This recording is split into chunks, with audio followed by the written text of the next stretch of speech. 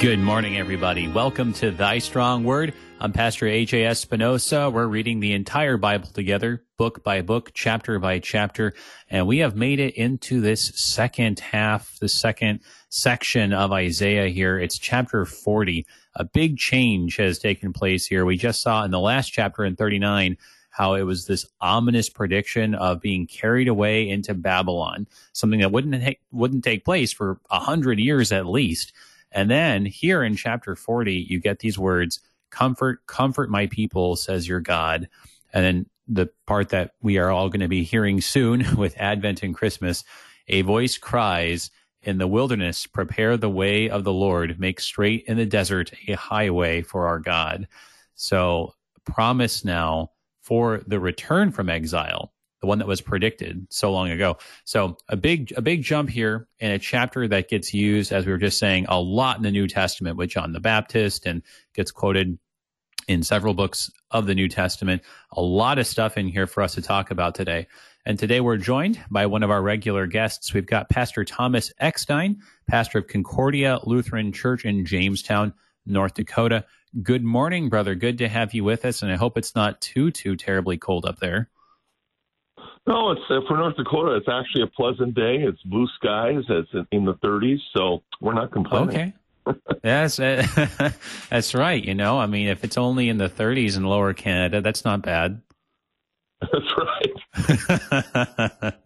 I have a friend who lives in Texas, and he's complaining because it got into the 40s down there, and I'm saying, oh, man, I weep for you. Yeah. Yeah, I know. It's true. Yeah. When that happens in Texas in November, no one really knows what to do with themselves. I can attest to that. But yeah, so Isaiah chapter 40, though, this is just such a well-known chapter. I mean, like of all the chapters in Isaiah, I mean, I think it's probably one of the top 5 and maybe top 3 in terms of like the content that we're really familiar with and that we just kind of hear in lots of places. Well, absolutely. I mean, we think of even Handel's Messiah. He uses some of this chapter for So even if people aren't familiar with Isaiah from reading the book, they know some of its content, even from this chapter from listening to Handel's Messiah. I mean, it's a very well known chapter. Just like many people, if they know any Bible verse at all, it's John 3:16. Not surprisingly, some people are familiar with these words, even if they're not sure where it comes from. Right. So I think the challenge for a chapter like that then is, okay, there's actually, like we might think to ourselves that there's only 5 or 10 verses to this chapter because those are the ones that we've heard, but there's actually 31 verses total, right? And there's all these other verses in between the familiar ones that we shouldn't skip over so quickly, right? And then you got to ask yourself, how is this really fitting in with Isaiah? Right? This isn't just a compendium of quotable verses here. Exactly. Well, as we're going to see, you mentioned, yesterday you did Isaiah 39, and of course that ends with this word to Hezekiah from the Lord that, hey, even though things, I'm paraphrasing here, but even though things are going okay for you right now, this is what's going to happen to your descendants. And, pointing ahead to the fact that these people from Babylon that came to check on Hezekiah and he showed them around and they were buddies, the Lord makes a point that's not going to always be that way. In fact, your descendants will end up as exiles in Babylon, which is not good news. No. And it's not good news. There is a little bit of, consolation in the midst of it. We saw the last verses, the word of the Lord that you have spoken is good, for he thought there will be peace and security in my days. There is a little bit of silver lining around that rain cloud, but it's going to be really dark. And when you get these words of comfort, then, I mean, we're going to see, talk about, warfare, right? And, receiving from the Lord's hand and not necessarily a positive sense. What we're talking about is a desperate need for comfort. Oh, absolutely. And, and we know, especially from reading, the history of Israel and Samuel and Kings, We know even though Hezekiah was for the most part a godly king, a good king, right? His son Manasseh is from a totally different cloth, and of course, everything Manasseh does kind of sets the stage for Judah being judged and being led to Babylon. Right. Exactly. No, it really is something how when you compare, Ahaz to Hezekiah to Manasseh, it's just, really, it's just like Hezekiah stands out like a sore thumb. You'd almost think it'd be impossible for this one man kind of between his father and his son to be like so God-fearing, actually, because Manasseh is just like his grandpa, but worse in some ways. Right. Exactly. Well, let's go ahead and get started. I want to read these first 5 verses here, and it really is appropriate. We're coming up on the last Sunday of the church year, this coming Sunday, and then we'll be in Advent, and so this is really actually timing very nicely for setting the stage for Advent. Yes.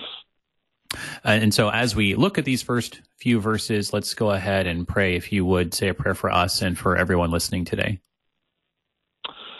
Heavenly Father, we come before you today, and we thank you for all the many blessings you shower upon us.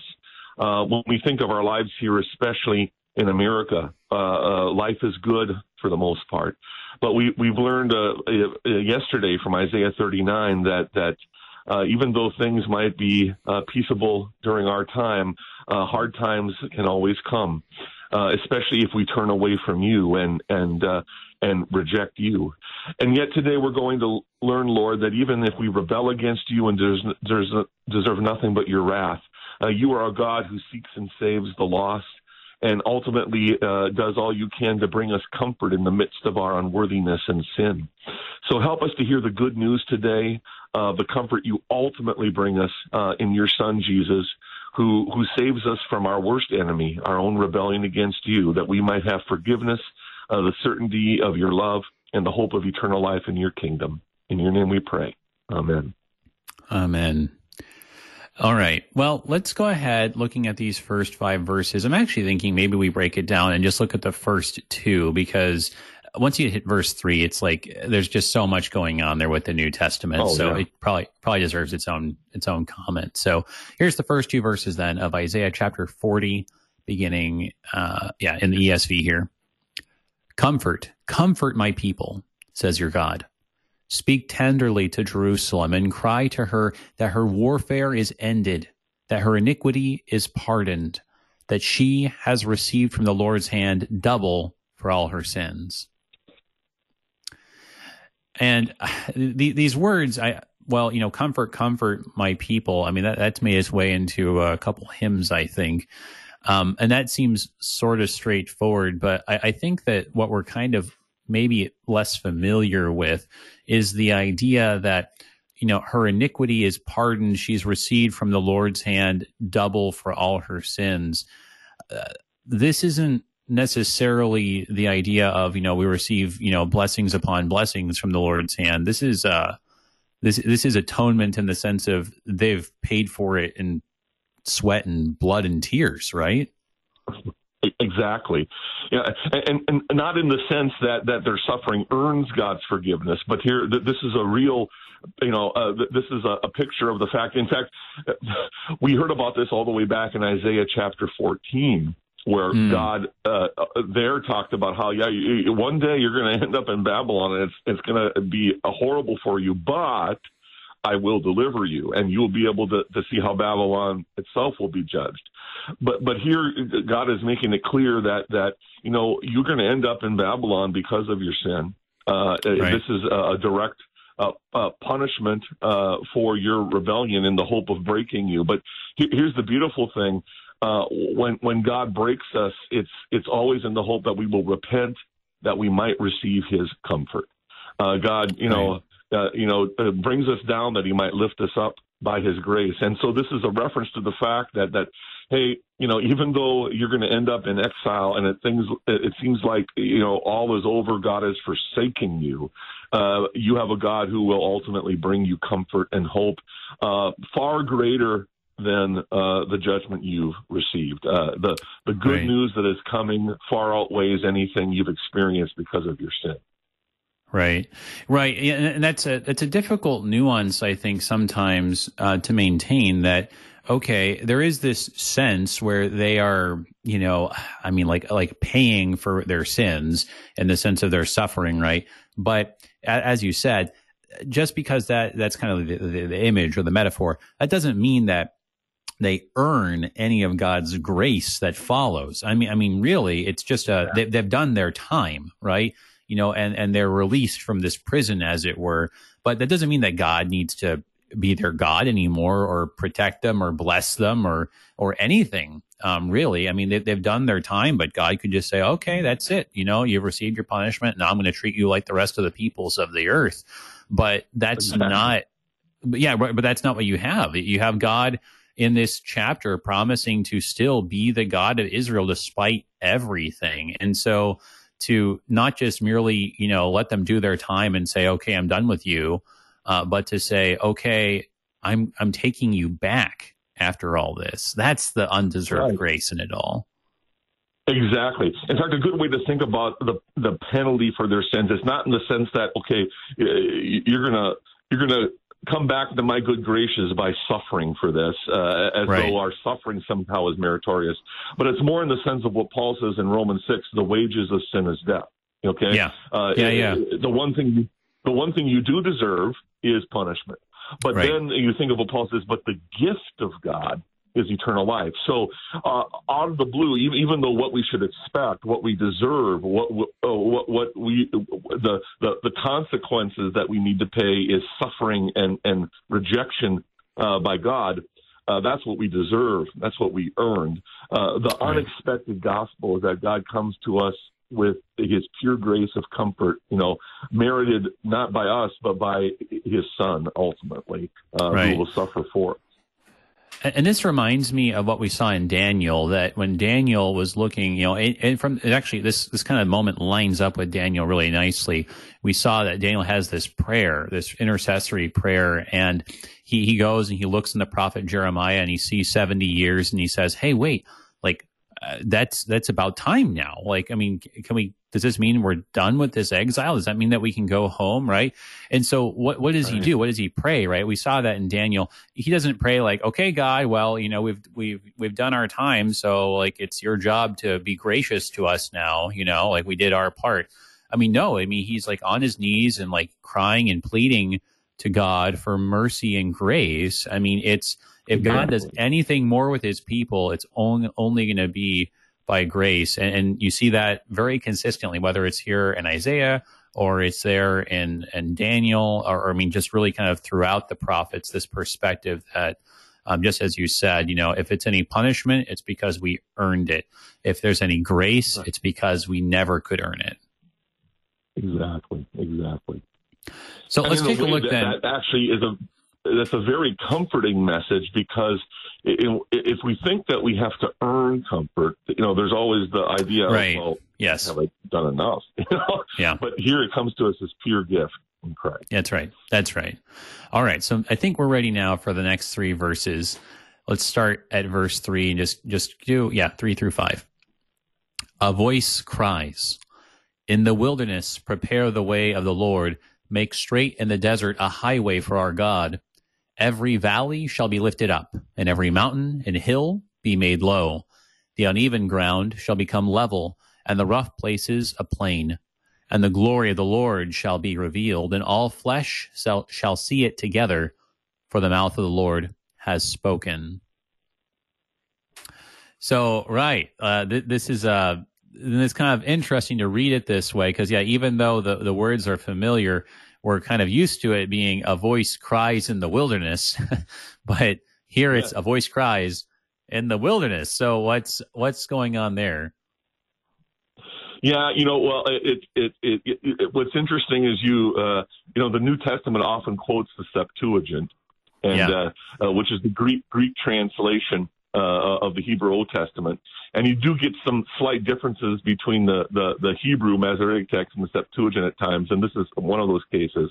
But like in the New Testament, like you said, rather than saying in the wilderness prepare a way for the Lord, it's there will be a voice in the wilderness crying this. But in either case, it doesn't really make a difference, really, because when we see its fulfillment in John the Baptist, people are going out to him, and he's in the wilderness, and that's where he's preparing the way for the Lord, in that part of Judea. And then, of course, it goes on to make it clear that this whole idea of the wilderness, a rugged, barren place that one can hardly travel through, that's used as a metaphor to say, but God is going to pave a highway through this, even though it's a wilderness like you wouldn't even want to try to journey through it. God's going to make a way for his salvation to come to you and bring a blessing into your life, which is ultimately the spiritual blessing that we will see that is fulfilled in Christ. Right. Yeah, no, that's right. I mean, I think it's fair to say that the difference is kind of in some ways a little bit more of like a linguistic and historical interest, because really if there's a voice calling out and it's telling the wilderness to do something, clearly it's heard in the wilderness. So the voice is there too. So either way, yeah. It's actually kind of just both, right? But exactly. as you said, it's this idea of preparing the way to make this return from exile happen. And as you said too, here it's the literal return from exile. I mean, Cyrus of Persia is literally going to send them home. It's going to be a long trip, yes. And we saw this in Daniel and Ezra. They had to take stock of, hey, who's going to stay behind in Babylon? Who's actually up for this trip? Who's going to try to resettle this? This is going to be really hard, starting from scratch and just rebuilding everything. So it's only by God's grace that they're going to be able to go, and they're going to be protected from, wild animals and bandits and just the elements and all the rest of it. So it's only going to be by God's grace that they're going to make it. But then even in John the Baptist, in the case later that we see in the New Testament, there's, as you said, a spiritual return from exile. Oh, yeah. I think what's interesting, we see this a lot in the Old Testament, where you have a prophecy that has some fulfillment at that time, but then the real ultimate fulfillment is in Christ. And I think this is especially the case here, where even though this is referring to the fact that God brings his people from Babylon back to the promised land, I find it interesting that this voice in the wilderness says, make straight in the desert a highway not for God's people, but for our God himself. It's like God is going to clear a way for him to come to us, God himself. And we see that ultimately in John the Baptist. He says, hey, I'm here to prepare a way for the Lord. He's coming to you, and you're going to meet him. Yeah. Well, yeah, that is, I appreciate you pointing that out. We shouldn't skip over that. Part of, and we saw this actually in, especially it was in Ezra, that a big part of this return from exile was not simply that, they got to like kind of walk out of prison, but Cyrus, he loaded them up. He said, here, take the gold and take the silver and take these animals for the sacrifices and take, all this stuff so that you can rebuild the temple. And they were going to rebuild it twice as tall as it was before. They were going and they were going to be able to have the expenses paid for the sacrifices from the imperial treasury. And so, this is not just the people going back to a place that they called home once, but this is rebuilding the temple for God to come back and be among the people. Because, it wasn't in Ezekiel. We didn't look at Ezekiel. I think we looked at Ezekiel on Thy Strong Word before I started with it, very early on in the year, perhaps. But isn't it in Ezekiel that there's a vision of the Spirit of the Lord, the presence of the Lord leaving the temple, so that the idea is now he can finally come back to it? Exactly. And then, you also have this talk, in Malachi, the Lord will come to his temple. And so you have this whole idea that the glory is returning, and sure, we do get some fulfillment of that when the temple is rebuilt, but then the ultimate glory returning to his people is when the Son of God himself comes to them in human flesh. And we see that being ultimately fulfilled when John the Baptist is preparing them for that. Right. Yeah, no, you get the Spirit of God in the form of the dove alighting on our Lord Jesus. When he goes up onto the mountain, you get the cloud, that cloud that's been around since back in Exodus, right? That's been following his people around through the wilderness and into the promised land and being there in the temple, and it descends not upon the temple, but upon Jesus there on the Mount of Transfiguration. So, I mean, and so all of that being a way of saying, hey, we're coming back from spiritual exile and God's coming to his true temple. Jesus is the true temple, the true promised land. I mean, that's really something that the person of Jesus would be the land and the temple ultimately. Yes, absolutely. As wonderful as the temple was in the Old Testament, it was the presence of God. It was just finally, ultimately, a picture. And then you think of again, John chapter 1. Jesus tabernacling among us. Right. Christ becomes the temple. God's presence Himself walking among us, and so. As wonderful as the temple was at its time, its fulfillment finally is in Christ. Absolutely. So let's go ahead, and we have to go into our break in a couple minutes here, but we have a little bit of time still. So let's take a look at this next little section, because this is also another one that's quoted not even just once, but a couple times in the New Testament here. These next few verses beginning in verse 6. A voice says, "Cry." And I said, "What shall I cry? All flesh is grass, and all its beauty is like the flower of the field. The grass withers, the flower fades, when the breath of the Lord blows on it. Surely the people are grass. The grass withers, the flower fades, but the word of our God will stand forever." So yeah, these words get picked up.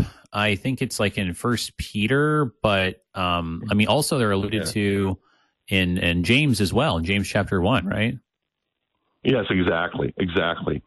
And you might wonder, what's going on here? The first three verses, you get all this comforting language, and then this is sort of like, okay, God's putting us in our place again.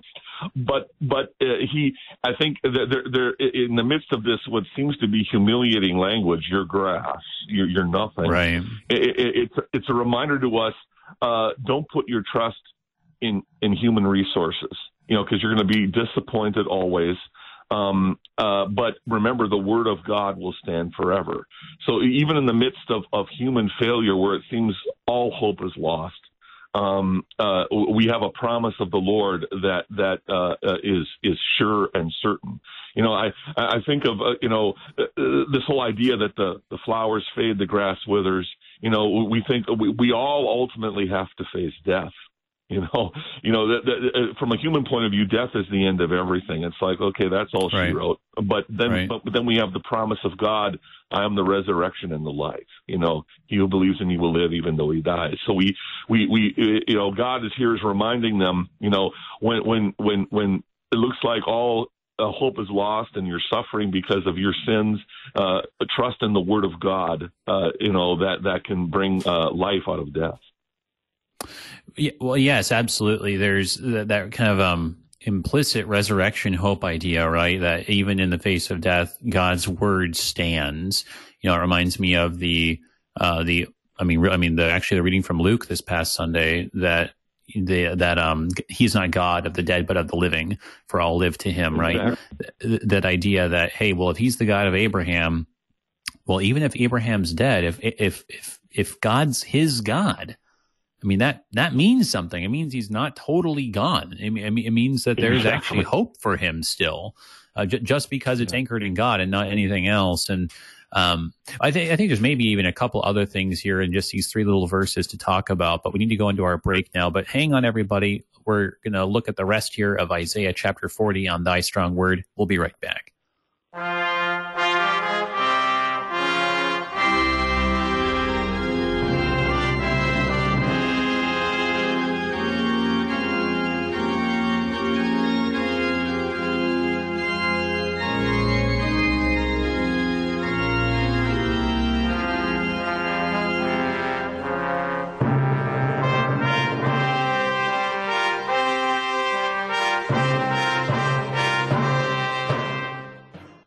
KFUO listeners, what's one of the most important things in life? Your health. You need to be well to serve well. So if you're in the Concordia Health Plan, now is the time to choose your 2020 benefits. From now through November 15th, go to your personal member portal at concordiaplans.org and sign up for your health care, retirement savings plan, supplemental life insurance, and accident benefits. Sign up now through November 15th. Don't miss out.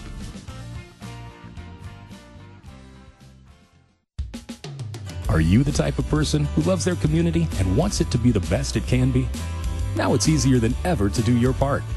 Go to recyclemode.com to see just how easy it is to recycle the right way. Or if you already recycle and want to be as efficient as possible, recyclemode.com can tell you what should and should not be recycled in your area. Become part of the clean recycling movement today. It's the right thing to do. Sponsored by the Missouri Department of Natural Resources. Here is what our listeners are saying about KFUO Radio. KFUO has been a part of the family, in a sense, for many, many, many years. We stayed home and listened to KFUO, and we loved doing that. Really appreciate all the work that goes into everything that you do here. For so many people to be able to hear the gospel, what a blessing that is. To leave a message on the KFUO comment line, call 314-996-1542. Worldwide KFUO. Welcome back, everybody, to Thy Strong Word. I'm Pastor A.J. Espinosa. We're looking at Isaiah chapter 40. We're joined today by Pastor Thomas Eckstein, pastor of Concordia Lutheran Church in Jamestown, North Dakota. If you've got a question and you're listening live and you'd like to ask me and Pastor Eckstein, you can call at 1-800-730-2727. Or if you're in St. Louis, you can call 314-821-0850. You can also send an email, kfuo@kfuo.org. So we were just looking at these verses 6 through 8 that get picked up in James and 1 Peter, and we're kind of asking ourselves, so what's the function of these verses? Comfort my people. And I don't know. I mean, just like you were saying, brother, I feel like I've kind of had the same reaction. Comfort my people. You're all going to die. Hang on. Right. What? That seems a little incongruous. Part of the thing that I wonder is, maybe this is kind of just taking a step back to figure this out. Whose voice is this in? Because there's this voice, and it seems to be like the same voice. There's a voice calling in the wilderness, do all this stuff, make the high things low and the low things high, and the jagged things level and all this. And then there's this other voice. It seems like it's perhaps the same voice still going on, crying out and saying cry. And then you have this introduction of I, and this is the first mention of it, right? And then I said, well, hang on a second, who said anything about you? But okay, so it seems like I think the kind of standard way of taking this is that God is like speaking out and telling the prophet to speak on his behalf and to speak these words of comfort and all the rest, right? And so he says, right. Hang on. Go ahead. No, I mean, scholars debate on this, but the way I've always taken it is when it says, a voice says, this is actually God saying, I want you to cry. And then the messenger saying, well, what should I cry? And then God tells them what to say. Right. Yeah. So that's the interesting thing. When you get to that bit there in verse 6, halfway through, all flesh is grass, you don't see any quotation marks there in the ESV. Right. So the ESV is kind of leaving it. Well, I mean, I don't know what the ESV is trying to tell us actually with that.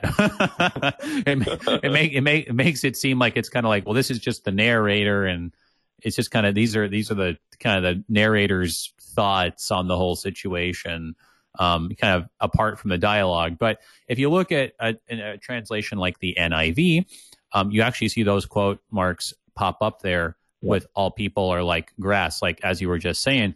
This is the message that you are supposed to actually cry out. He's answering the question. And in fact, like our own Reed Lessing, who did the commentary on Isaiah 40 through 55, I think he also has the quote marks there to say, like, this is actually the message.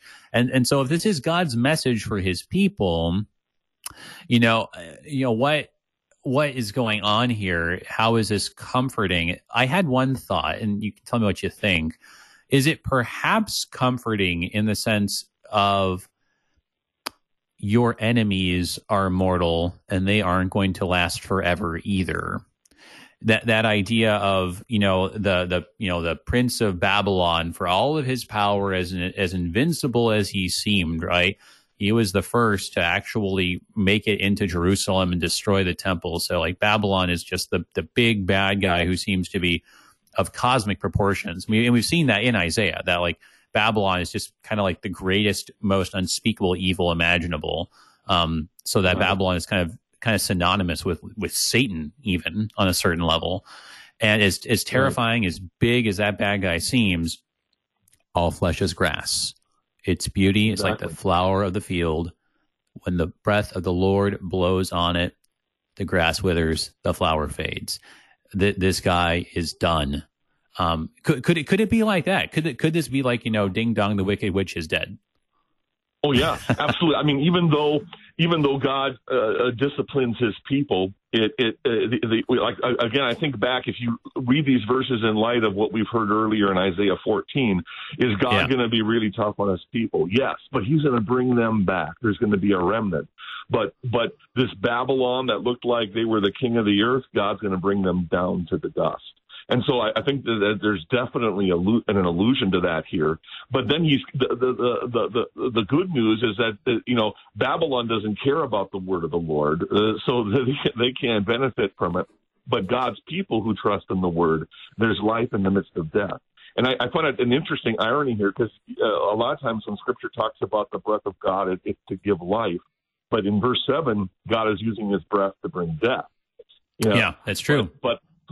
But for God's people, it's both and. God does bring us down, but it's only finally through faith to bring us up. And yes, I think you make a very good point that in the end, God will finally deliver us from our enemies. I mean, not only does He spare Israel from Babylon, but as you said, Babylon becomes an image of the great enemy of God's people, Satan himself. And as we already read about in Genesis, you're going to eat the dust. You're going to crawl on your belly. God will be victorious. Yeah, and you mentioned dust, which I think is we're going to see that actually, because in verse 9, that it seems like it's kind of there's something of a reset almost, or like you had this introduction here in verses 1 through 8, and then we're going to kind of have the same pattern go on from verses 9 onwards. And so it starts off, and we're going to get language of comfort, deliver this message of comfort, deliver this message of good news. And then we're going to kind of switch gears, and it seems to be the message of the nations. They are just grass. They are just dust. They are like a drop in a bucket. They are like nothing. So, I mean, if that's right, and you get this language of, He brings princes to nothing, then perhaps that is maybe how we're supposed to be reading the stuff about grass, that, especially the idea of beauty, that, this was connected to Babylon, right? With like all of its, hanging gardens and all of its, this is the city, the noble city, right? Beautiful Babylon and all of its splendor, and Nebuchadnezzar, just touring his city and just looking at what a beautiful thing he has made, right? And, brought low in the end. Yeah, absolutely. I think in verses 9 and following, even though this is a definite reminder that God's in control and the unbelieving nations are nothing before Him, it's also a loving admonition to God's people to remind that, don't lose hope, don't despair, don't be like the nations who live as though there is no God. Remember that I am God, and the same God who will bring the nations down to nothing, He's able to save you. Never doubt that. And never forget that. All right. That's right. That's right. Yeah. He is. It's just reminding us all that, this is the Creator. And if He has the power to, bring Babylon low, or bring Egypt low, or to rescue from Assyria, that's the creative power also to bless and restore and to rebuild in this case. So let's go ahead and take a look at the next 3 verses here, because this is nice, because you get this shepherd imagery that we haven't had yet so far. So take a look at just these next 3 here, beginning in verse 9. Go on up to a high mountain, O Zion, herald of good news. Lift up your voice with strength, O Jerusalem, herald of good news, lift it up, fear not. Say to the cities of Judah, behold your God. Behold, the Lord God comes with might, and his arm rules for him. Behold, his reward is with him, and his recompense before him. He will tend his flock like a shepherd. He will gather the lambs in his arms. He will carry them in his bosom, and gently lead those that are with young. So, I mean, here you just have a very clearly comforting message here. And it's interesting. He addresses Zion, Jerusalem, right? He's calling his own people, at least kind of like the city, I guess, is the messenger, is the prophet on a certain level here. And the message then is for the rest of Judah that, you know, there's going to be this little remnant of Jerusalem, but the message and the good news is for all the people of God. Yeah, absolutely. And I can't help but think, you know, with the shepherd language, I think of how, you know, in Micah, we have the prophecy of the Savior being born in Bethlehem, and then this comment that he'll be a shepherd of my people Israel. You know, so just pointing us ahead again. The Lord is our shepherd. We are his sheep. And even Jesus' language in John chapter 10, I am the good shepherd. So, you know, it's just beautiful to see how this shepherd talk here in Isaiah chapter 40, you know, gets fulfilled very concretely in the language about Christ in the New Testament. Yeah, well, yes. And then even so, there's ultimately it's going towards the fulfillment of Jesus, you know, who says, you know, I am the good shepherd, as we saw back in John. In the local context, it's interesting, though, because, you know, the shepherd language is king language. You know, the shepherd metaphor is immediately recognized as you're talking about the king, right? And it's easy to kind of consider, especially King David, who, you know, started off as a shepherd, right? And so it's kind of the stock standard metaphor. It's royal in its nature. And yet, when they go back from Babylon, when they arrive at the decree of Cyrus of Persia, but they're in Jerusalem, they don't get a king. You know, and it's very, very particular. We saw how that works out in Ezra. I mean, there is Zerubbabel, who is sort of a Davidic figure. I mean, you know, he's got the connection. He's not king, though. It's just really interesting that, I mean, you can kind of take it one of two ways. Like either it's just, well, this really isn't getting fully fulfilled, you know, which of course is part of it. But also, I mean, maybe more optimistically, God is the king, you know, and he is the shepherd, you know, even when, you know, we don't have a literal king, right? And, you know, he doesn't need that to rule. I'm reminded of, a recent album was released called Jesus is King, right? And that's true whether you're whether you're under a monarchy or a constitutional republic, right? Right. Well, especially when you think about the years following for Israel after they returned from Babylon, you know, they're constantly being ruled by somebody else, except for a brief period of time during the Maccabees. You know, they're constantly being ruled by some pagan nation. And yet in the midst of all of this, there's this reminder that, hey, you still have a king. That's right. God is your king. And he's watching over you in spite of what you might be experiencing from worldly rulers at any given time. Right. Yeah, no, I mean, it takes of our own nation. I think of our own nation right now, people bemoan the fact of where America's going and, what our future holds. And as Christians, you know, we do our part in the civil realm, you know, to work with things, but we finally remember we're citizens of an eternal kingdom. No matter how bad things get here, we have a king who will shepherd us forever. Right.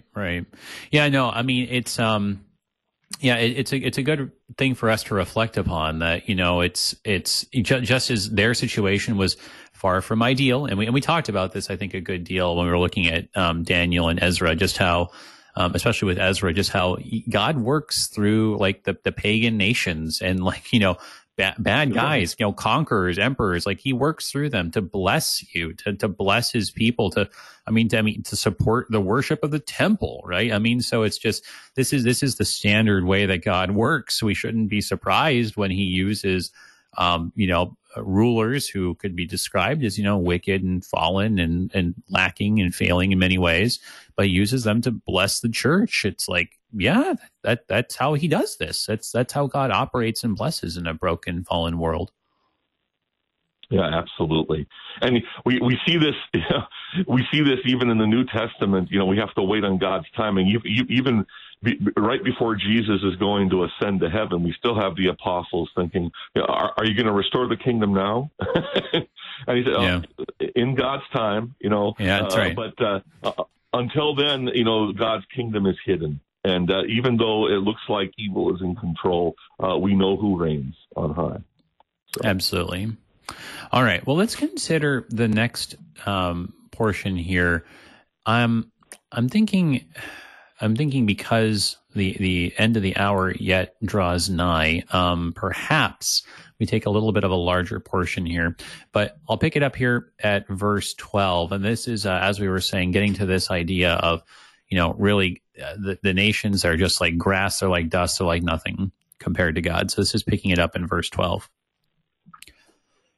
Who has measured the waters in the hollow of his hand and marked off the heavens with a span, enclosed the dust of the earth in a measure, and weighed the mountains in scales and the hills in a balance? Who has measured the Spirit of the Lord, or what man shows him his counsel? Whom did he consult, and who made him understand? Who taught him the path of justice, and taught him knowledge, and showed him the way of understanding? Behold, the nations are like a drop from a bucket, and are accounted as the dust on the scales. Behold, he takes up the coastlands like fine dust. Lebanon would not suffice for fuel, nor are its beasts enough for a burnt offering. All the nations are as nothing before him. They are accounted by him as less than nothing, and emptiness. To whom then will you liken God, or what likeness compare with him? An idol? A craftsman casts it, and a goldsmith overlays it with gold and casts for it silver chains. He who is too impoverished for an offering chooses wood that will not rot. He seeks out a skillful craftsman to set up an idol that will not move. Do you not know? Do you not hear? Has it not been told you from the beginning? Have you not understood from the foundations of the earth? It is he who sits above the circle of the earth, and its inhabitants are like grasshoppers, who stretches out the heavens like a curtain and spreads them like a tent to dwell in, who brings princes to nothing and makes the rulers of the earth as emptiness. So, this portion here with some just beautiful poetry, a lot of different images. What's the description of the powers of this world, right? They're like dust. They're like emptiness. They're like nothing. They're like an idol that doesn't speak, doesn't move, that is, in chains, right? Which is a little bit ironically used there. They're like grasshoppers. Yeah. Nothing. Yeah. And this almost is an echo. It reminds me of the way God talked to Job at the end of the book of Job. Where were you? So whenever we start thinking a little too much of ourselves, God here is reminding us, yeah, I'm the creator. And so even if God's people start worrying, what hope do we have? Look at these nations. God said, hey, who created everything? Right. These nations are nothing before me. Trust in me, and you have nothing to fear. Right. That's right. And so, it's and it's this way that he's focusing on just how great God is, and I think the logic is getting us. We're going to see it in the end that we have to be reminded how powerful God is, and so that's why when we're confronted with a hopeless situation, like here we are in exile in Babylon, there's nothing waiting for us back in Judah. Jerusalem is just a pile of rubble. There's nothing that can be done. What hope is there? It's an impossible situation, right? One of these, moments standing on the bank of the Red Sea, right? And you're just between the rock and the hard place, and it seems like there's just no way out. Well, God has to remind us and say, hey, look, like I with my power, I wipe out Babylon like it's nothing. You don't think I can use that power to save you? So, I mean, I think that's where it's all going, that if we're reminded of God's destructive power and power of judging, this through faith should remind us that he has the power to save and recreate. Right. And you think, ultimately what a comfort this is, even though God can give us temporary moments of pleasure and reprieve in this life, the fact is we all finally have to face death. We all finally have to watch our loved ones being lowered into the grave and know that will happen to us one day too. And yet, in the midst of the seemingly hopelessness of death, we have the God who created Adam from the dust of the ground in the beginning, who says, death isn't going to stop me from giving you life. We have the God who created everything out of nothing.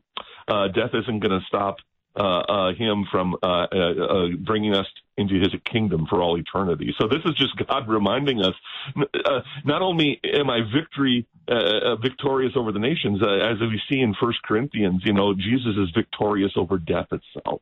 And so we have certain hope in the Lord.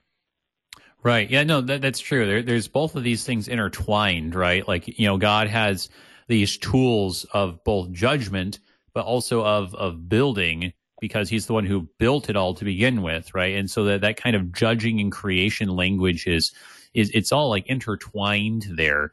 That you've got kind of the waters in the hollow of his hand, right? What a fascinating way to think about it. It's like you kind of almost imagine that. Well, it's that old song, right? He's got the whole world in his hand. I mean, it's literally that, right? Like in verse 12, the idea that the Creator is literally holding all of this together. He's measured it all, with a span and marked it off. He's the one who's, laid the foundation. He sits above the circle of the earth, right, and stretches out the heavens like a curtain. It's like, he built this thing. Yes. And I think it's important, and we see this in Isaiah, and it's fulfilled in the New Testament too. Even though we know God holds the world in his hands, and that those who trust in him will ultimately, as it says at the end of this chapter, rise up on wings as eagles. There's a waiting period. Just as God's people had to wait those 70 years, and then God finally delivered them. This side of heaven, we're still in the wilderness. We're waiting. But we look forward to that final day when all things will be restored. So there's a sense of waiting in faith until God's promises are fulfilled in his time. Right. And well, let's go ahead and read just three more verses here. I think I kind of maybe stopped short, but this kind of just underscores and just kind of highlights everything that we were just talking about here in verses 24 through 26 here. Scarcely are they planted, scarcely sown, scarcely has their stem taken root in the earth, when he blows on them, and they wither, and the tempest carries them off like stubble. To whom then will you compare me, that I should be like him, says the Holy One? Lift up your eyes on high and see, who created these? He who brings out their host by number, calling them all by name, by the greatness of his might, and because he is strong in power, not one is missing. Yeah.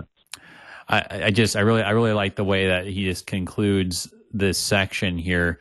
Again, using that language of, when the breath of the Lord blows on them, they're gone, they wither, they fall. And in fact, this is kind of interesting. They're kind of blown away. This kind of goes back to that image that we saw in Psalm 1, right? The way it starts out. Right.